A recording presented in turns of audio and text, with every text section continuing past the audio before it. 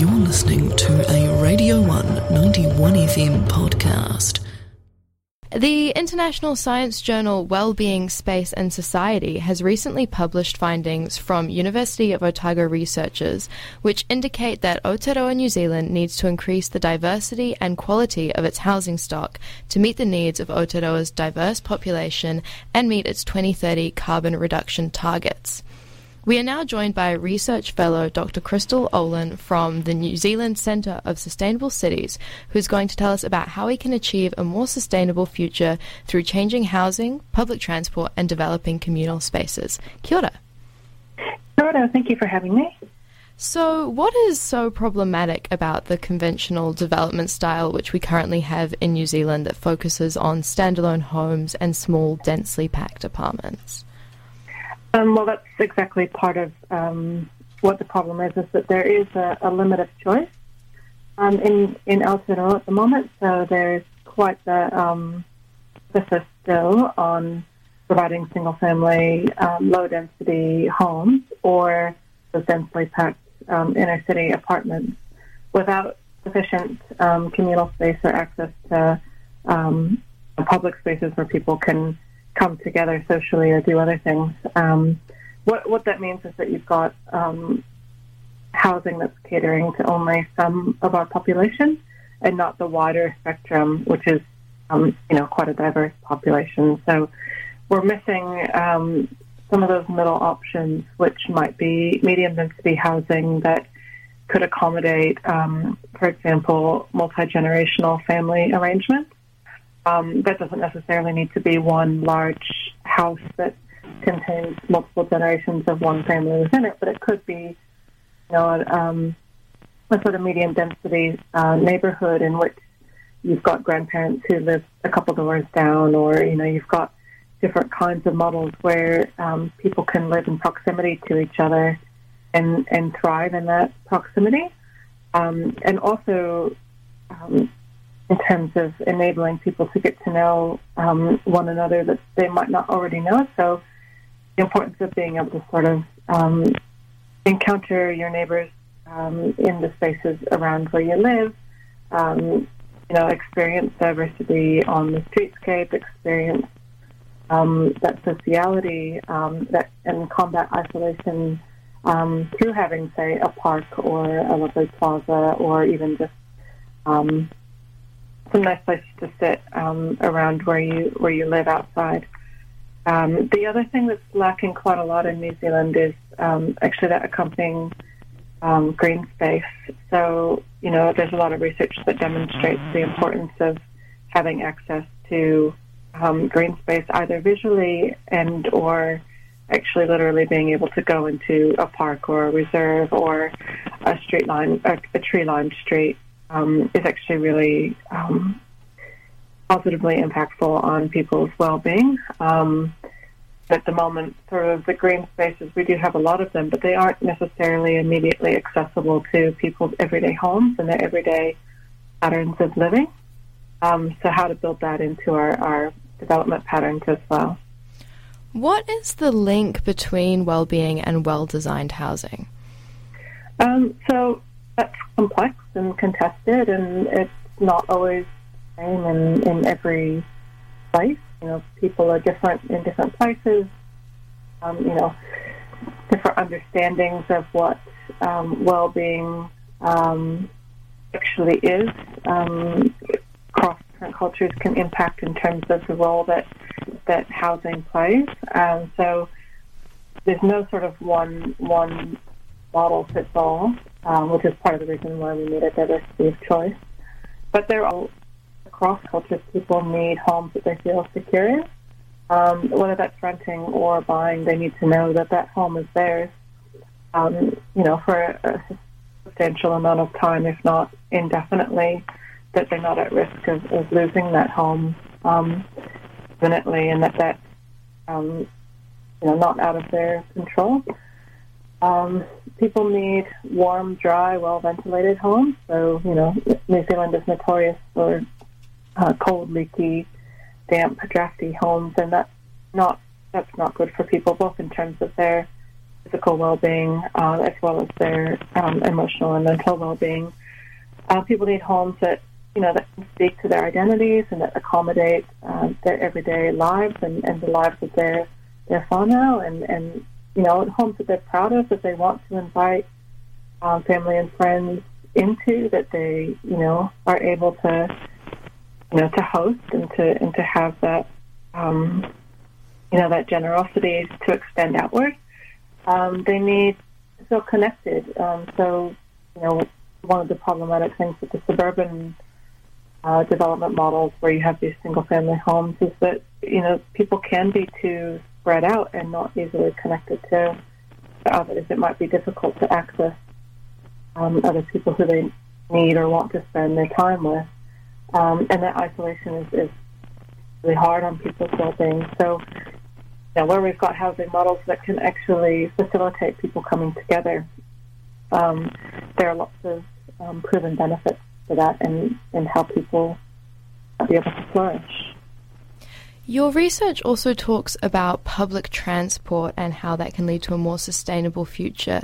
Do public transport systems need to be structured more effectively, or do cities need to be developed differently to accommodate more usage of public transport? I would say both of those things are true. So we need access to public transport, and we need public transport that runs efficiently and regularly. So, when someone wants to go get a train or a bus, they need to know that it's reliably going to be there when it says it will be there. The Swiss people are particularly good at that, and the Germans. New Zealand, there's quite a lot of variability. I take the train myself, and, it's usually not arriving when it says it will arrive, and the buses are even worse. So I do think that the system itself actually needs to improve. We could benefit from buses as well that actually work with the way that our cities are laid out. So these really large empty buses that are running, very large buses that are running empty for a good portion of the day aren't necessarily maximizing the potential there. And smaller buses that actually don't get stuck on the sort of windy, narrow roads and can perhaps run more often, or there could be more of them at the same time running, might actually suit the New Zealand context a bit better.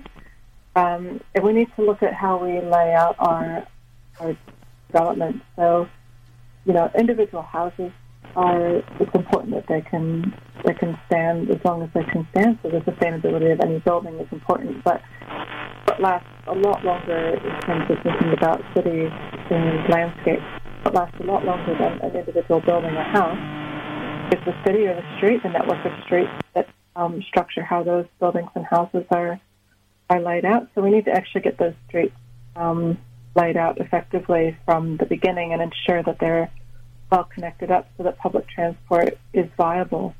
There's something called transit-oriented development that is a term that's used in some other contexts. I haven't heard it too much in New Zealand, but basically there's a good model of development that looks at clustering both homes and a variety of other uses, so shops and retail and schools and public buildings and such around where you've got transport nodes and corridors. And I know that's something that New Zealand's looking at increasing nationwide in terms of densifying along transport corridors and nodes.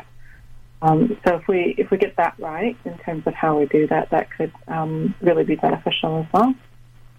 Now, you mentioned, was it German public transport and other European structures? Is there another country or community style we should be looking for inspiration to model off of? That's a good question. I think I'm from the States originally, and I've always taken an international perspective on things. I think New Zealand's a very special place. There's nowhere in the world quite like it, and so I wouldn't suggest that any one model in another country would be appropriate to sort of copy and paste into Aotearoa, but there are certainly lessons. Aotearoa relatively young country, particularly when it comes to the kind of development that we're looking at now as we densify and grow. And there are lessons that can be learned from overseas. And the benefit is that New Zealand doesn't have to make all of the same mistakes that have been made, for example, in the States or in different parts of Europe. We can look at what hasn't worked there and perhaps not go down that same road and actually look at what has worked and then look at how that could be adapted to the local communities and cultures here. So I'd say there's not the one place in particular to look, but there are some really encouraging sustainable development models that are being trialed and researched in all sorts of other countries, including Australia and the States and Canada and different countries in Europe. So it's worth having a look at what's going on around the world and then see what New Zealand might want to sort of trial here and adapt to the local context. So for Aotearoa, what stands in our way for us creating these more sustainable communities, and how can we get on the path towards establishing a sustainable future for housing? I think there are a number of things. One of the things is it's not so much what's standing in our way as what could open up and dissolve some of those barriers. First of all, it's just encouraging a shift in mindset about what the New Zealand dream is. I know that's happening with up and coming generations, but I would encourage it even more. There's a variety of different ways, right, that we can live and be happy. There's not just one recipe for everyone. So, moving away from that conventional idea of the, house and the yard and 2.5 kids and a dog.